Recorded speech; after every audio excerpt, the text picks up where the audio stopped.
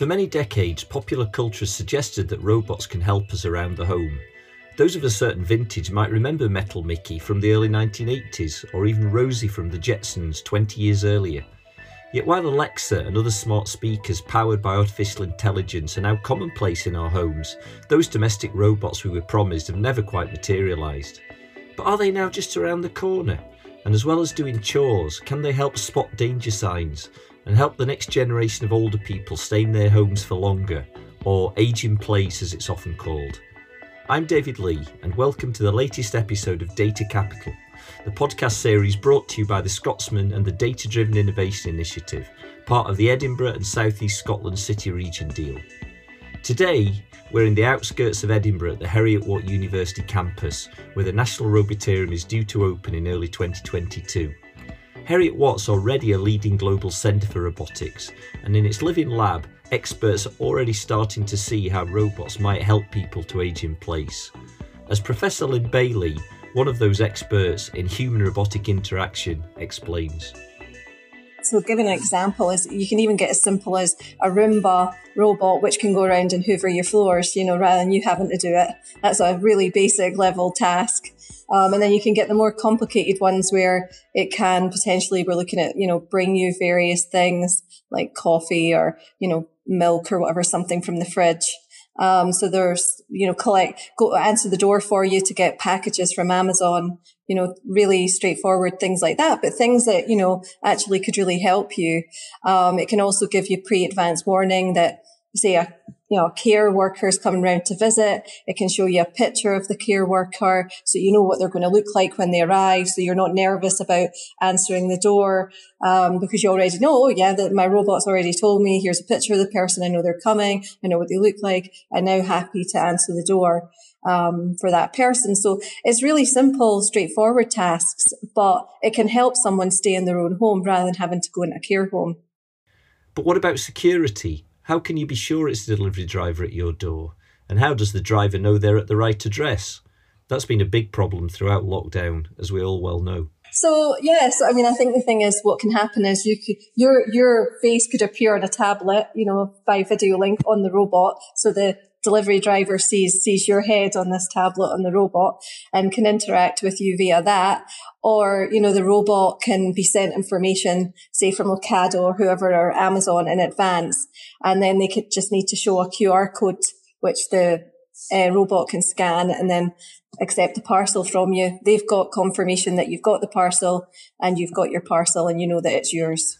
Lynn explains how the Living Lab at Heriot-Watt University can recreate real-life situations and see whether these human-robot interactions will actually work. Yeah, so that's one of the things we're looking at with the National Robotarium. That's why we were so keen. Part of the National Robotarium is we have an assistive living lab, and it's actually its own.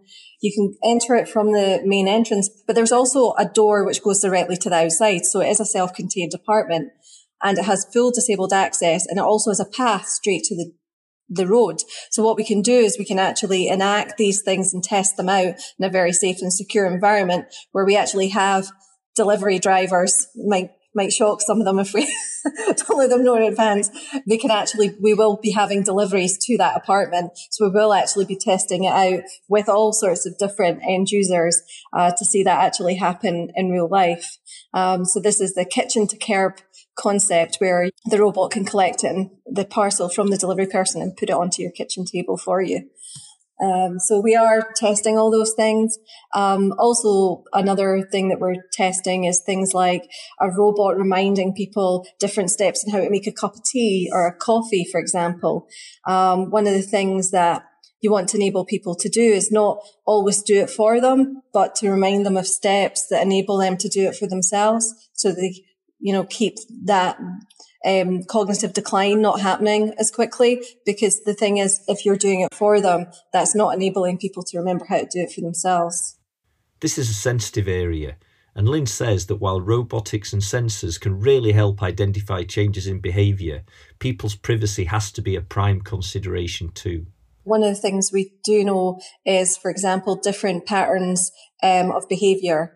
So basically, if someone is behaving in a different way than they would before, getting up in the middle of the night, having unusual activity patterns. So most people get up between that time, go to bed during that time, and we're pretty much sort of creatures of a certain level of habit. And we don't tend to stray very far out with those parameters. So we can pick up if people are, for example, getting up at a strange time or not getting up. We can also do things like, put some lightweight sensors on cabinet doors, on, next to ovens, and we can see through a heat sensor, okay, the person's not heating up food anymore. Might there be an issue there? They're not opening their, cabinets and getting food out like we would expect. This is actually, it sounds quite invasive, but it's saying, have you opened a cupboard, not what have you eaten? So it's, that you've heated up something, not what it is you've heated up. So just to say we're very, very conscious of privacy within this environment. And one of the reasons why we're very interested in this as well, and privacy issues, is we think cameras are very invasive, for example. So really cameras should only be used if you absolutely need to use them within the home environment. They shouldn't be something that is always on and always filming, someone in their own home. We very much feel that by putting robots and other sensing devices there, we can actually stop that level of invasion of privacy, potentially. But in practice, how do you ensure that people are comfortable that the use of robots, sensors and data does not compromise their privacy? We actually talk a lot to people themselves about what they want in their own homes, what are their comfort zones when it comes to the use of technology. Also, we talk to Alzheimer's Scotland, Alzheimer's UK. We speak to various charities and NGOs like Chest Heart Stroke Scotland. We also talk to allied health professionals, so physiotherapists, occupational therapists, people who are actually trying to deliver to housing associations, I should say as well. Actually housing associations are very, very supportive because they really want to keep older people or people who have been their tenants for years. They want to keep them there. They want to keep them happy. They want to support them to enable them to stay in their own homes. And they really have a very proactive approach, housing associations. Professor Bailey's colleague, Dr. Mauro Dragoni, stresses the vital importance of partnership working to solve problems using robotics so they can make a genuine difference to people's lives. So we want to be successful in bringing innovation to the social care and support sector. We need to follow the research concept of a user-centered living laboratory. And this is exactly what Heriot-Watt University is doing and what is especially doing with the National Robotarium. Our collaborators include NHS Lothian and the Health and Social Care Alliance Scotland, and organizations such as Scottish Care, the Coalition of Care and Support Providers in Scotland, and Sight Scotland, in addition to a number of care and support providers and housing associations. The type of robot needed depends on the task in hand, which can also include vital work in hospital settings, explains Dr. Dragoni. So we are looking at the whole range, from socially assistive robots to more capable robots that are able to sanitize environment, to work 24/7 in a hospital setting, for example, by looking at situations that need their assistance and ways that they can work with carers in order to provide better support to people, to patients and to people supported. And so the environment needs to be as realistic as possible, also because part of our job is inviting people inside this laboratory to experience what will be life with this technology. And we need to do that in a realistic environment. We don't want users to step into a laboratory. We want to give them the impression that they are actually stepping in their home, on what their home would look like in the future. Another benefit of the Living Lab approach is being able to test what works and to do it in a very realistic but safe and controlled way, Lynn Bailey explains. One of the things is, of course, they want to be cautious with their costs and make sure that that's technology that's worth adopting, because there's been a lot of kind of, missteps with care before. And that's why we want somewhere like the National Robotarium with an apartment like that. So one of our steps is we'll start testing and doing experiments and research in, very controlled environment, which is, even though it's an assistive living lab, it's very controlled, and we can manipulate all the different parts of the experiment that we want, and we can test everything out, and it's very safe. The next thing we normally do is then go to an empty apartment, which is a real one of a housing association, for example, and we next test in one which someone isn't living in, but it's exactly the same apartment as one that someone is living in the same block, for example. We did that with North Glasgow Homes before. And then we go on to test it for a short, burst of time with actual end users, with actual people who would be using it. So it's very methodical, very thought out, very phased approach that we have to actually doing this work. During lockdown, the work of the Living Lab did not stop as technology was employed to continue this vital research. In summer 2020, Heriot-Watt experts launched what they believe is the world's first open and remote access living lab to research and create solutions for what is called ambient assisted living, known as OpenAAL. Mauro Dragoni again.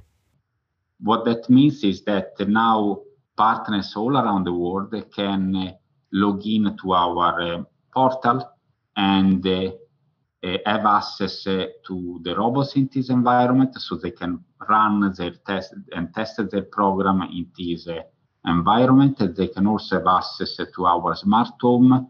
So we routinely, for example, collect data from emerging sensing technologies that more often need to be developed together with the robotic solution. And partners have access to this technology, which means that we can work out different components in different places, and it also means that we have better ways to bring potential users of technology virtually, at least inside our laboratory. Ultimately, though, Dr. Dragoni stresses, the technology is only there to support human beings to live better, sometimes by helping their carers to care for them more effectively. The human is in the loop. The carer is the one controlling the robot. The robot is the vehicle providing the ability for the carer to navigate the environment of the person that they need to support, performing some of the social interaction. But the robot there is clearly a tool in the hand of a human who is using it to provide the level of human care that we expect. So will it happen? Will we start seeing robots helping us around the homes? And is it perhaps becoming easier to use robotics and sensors and the Internet of Things in people's homes as a new generation of silver surfers grows old? People who are comfortable with all manner of technology. I think one of the things that I've definitely seen in my time building technology, for rehabilitation and which goes for younger to older people, but is predominantly older people. So one of the things I've done is stroke after knee replacement surgery. I've really started to see a change. The people who are retiring now are not the kind of people who were retiring 10, 15 years ago. Their level of technology usage and knowledge is much, much higher, because those are people who have actually been using computers a lot of the time, especially if they were professionals, since the 1980s. Yes, so actually a lot of them, even 2010 when I was doing studies, a lot of them were quite au fait with video conferencing, with Skype and so on. They've now moved on to other types of video conferencing, which has become very prevalent, unfortunately, due to COVID. We definitely have seen a shift. Especially amongst the people who are now in the 60s, early 70s, they are much, much more accepting of technology. But it's got to have, one of the things that's maybe different from that age group and older compared to younger age group is they want to see a value. They have a more utilitarian take on technology. So it's like, I'm only going to adopt this, and if there's something in it that will benefit me. So in what other ways might we see robots coming into our homes and showing clear and practical benefits? A lot are starting to get to use, the grass cutting robots and the like I said, the hoovering robots. So, as they see this is a chore that can be taken that I don't want to do, they can certainly see the benefits of it. And I think that's a good way and a not tech heavy way to start introducing people to that type of technology. Lynn Bailey also explains how the Miro robot, a cross between a dog and a rabbit, was used as part of an experiment on social distancing during the COVID-19 pandemic. Yeah, we did a really interesting project with that. One of the things that we wanted to investigate, it was just a small project because it was happened because COVID, and there was a lot of mention that, and it was especially important to older people because of the social distancing, that people weren't allowed to visit people in their own homes. And I know that affected everybody, not just older people, but that was a major thing, that because people weren't socially distancing in their own homes, this was kind of banned, as we know, for a while, that you shouldn't do that. And so basically what we looked at with the Miro is a cross between a dog and a rabbit. So one of the things was we thought it wouldn't look too invasive in people's home. It would almost go uncommented, if you like. But one of the things the Miro can do is it can actually, it has computer vision, so it can calculate whether people are actually at the I think it was 1 meter, 1.5 meter, whatever the guidance was. We followed the Scottish guidance, and it could measure if two people are in the shot, the Miro can see, and then they're standing too close. They're not the 1 meter apart.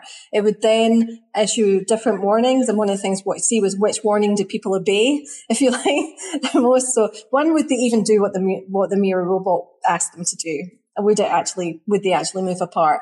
The second thing was which warning, which notification would work the best, because obviously what you want is people to comply with the social distancing. And so which one would they actually do within their own home? And also, of course, we wanted to see if it was acceptable in the home. So we actually chose 2 different households. It didn't include an older household. That was even more problematic just because they were the most at-risk group for COVID at that time. So basically, we got student halls because we wondered if the students would comply. So they share a kitchen, living room space, but they have their own bedrooms and bathrooms. And we also chose a family home which had children to see how acceptable it would be to a family. And we put it into their homes for a week. In fact, 8 days, and we saw how well they did or didn't and which notification worked. And we got the notification that we thought would work the best wrong. We thought the siren would work the best because that's really annoying. And the siren would keep going off every 15 seconds if people didn't move apart. So we thought that's really going to annoy people. Another one was it could light up. The sensors on its back can light up. Another one was that you had to go up and clap the Miro as if it was a dog, because it's a cross between a dog and a rabbit. You had to kind of pet it and then it would stop reminding you. And another one was the Miro saying, please stand, you're standing too close. You need to stand further apart with social distancing rules. And actually the one that was most complied with was the ones where it was verbal. And we got quite high compliance. We got 77% compliance with the notifications, which is really, really high. So we were quite interested as to why people would comply with the robot, especially. We did get slightly lower in the student accommodation, I should say, but we still got very high compliance, still around 60%. So that's really good within student halls. We asked them why, and they said it was because they felt the robot was independent. It was being scientific and precise. It wasn't someone's subjective opinion. And they said actually they felt more comfortable, the robot saying it, than they would to like another person within their household or another person who was visiting, because this was really aimed at if we could have visitors, not so much, if it was you in your own home, but actually if you had visitors. And they actually said they would feel more comfortable because the robot's, independent and is not biased in any way as to its opinion. So how useful, important are these experiments? I think it's really important to do these types of, especially more long-term experiments. One I did previously with rehabilitation actually took place over 3 months. And so a lot of these issues, especially around rehabilitation, it's not a short-term fix. It's not will this work for a day or for an hour at a time? It's will this work over weeks and months? And I think the only way you're going to really know that is if you actually undertake that level of study. Whereas if you just do what we normally do, which or have done in the past, is we get someone into the lab, they try it for an hour. That's all we do. And then that's verified. So a lot of testing is just, and experiments are just very short.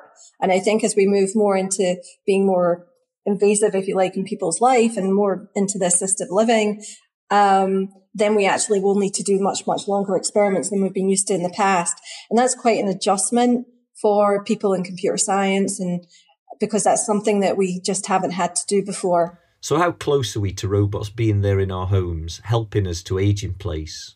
I think at the moment, with a lot of robotics, it's very, very experimental. We're still at the stage where we're dealing with hardware and software which isn't as robust and reliable as you would like it.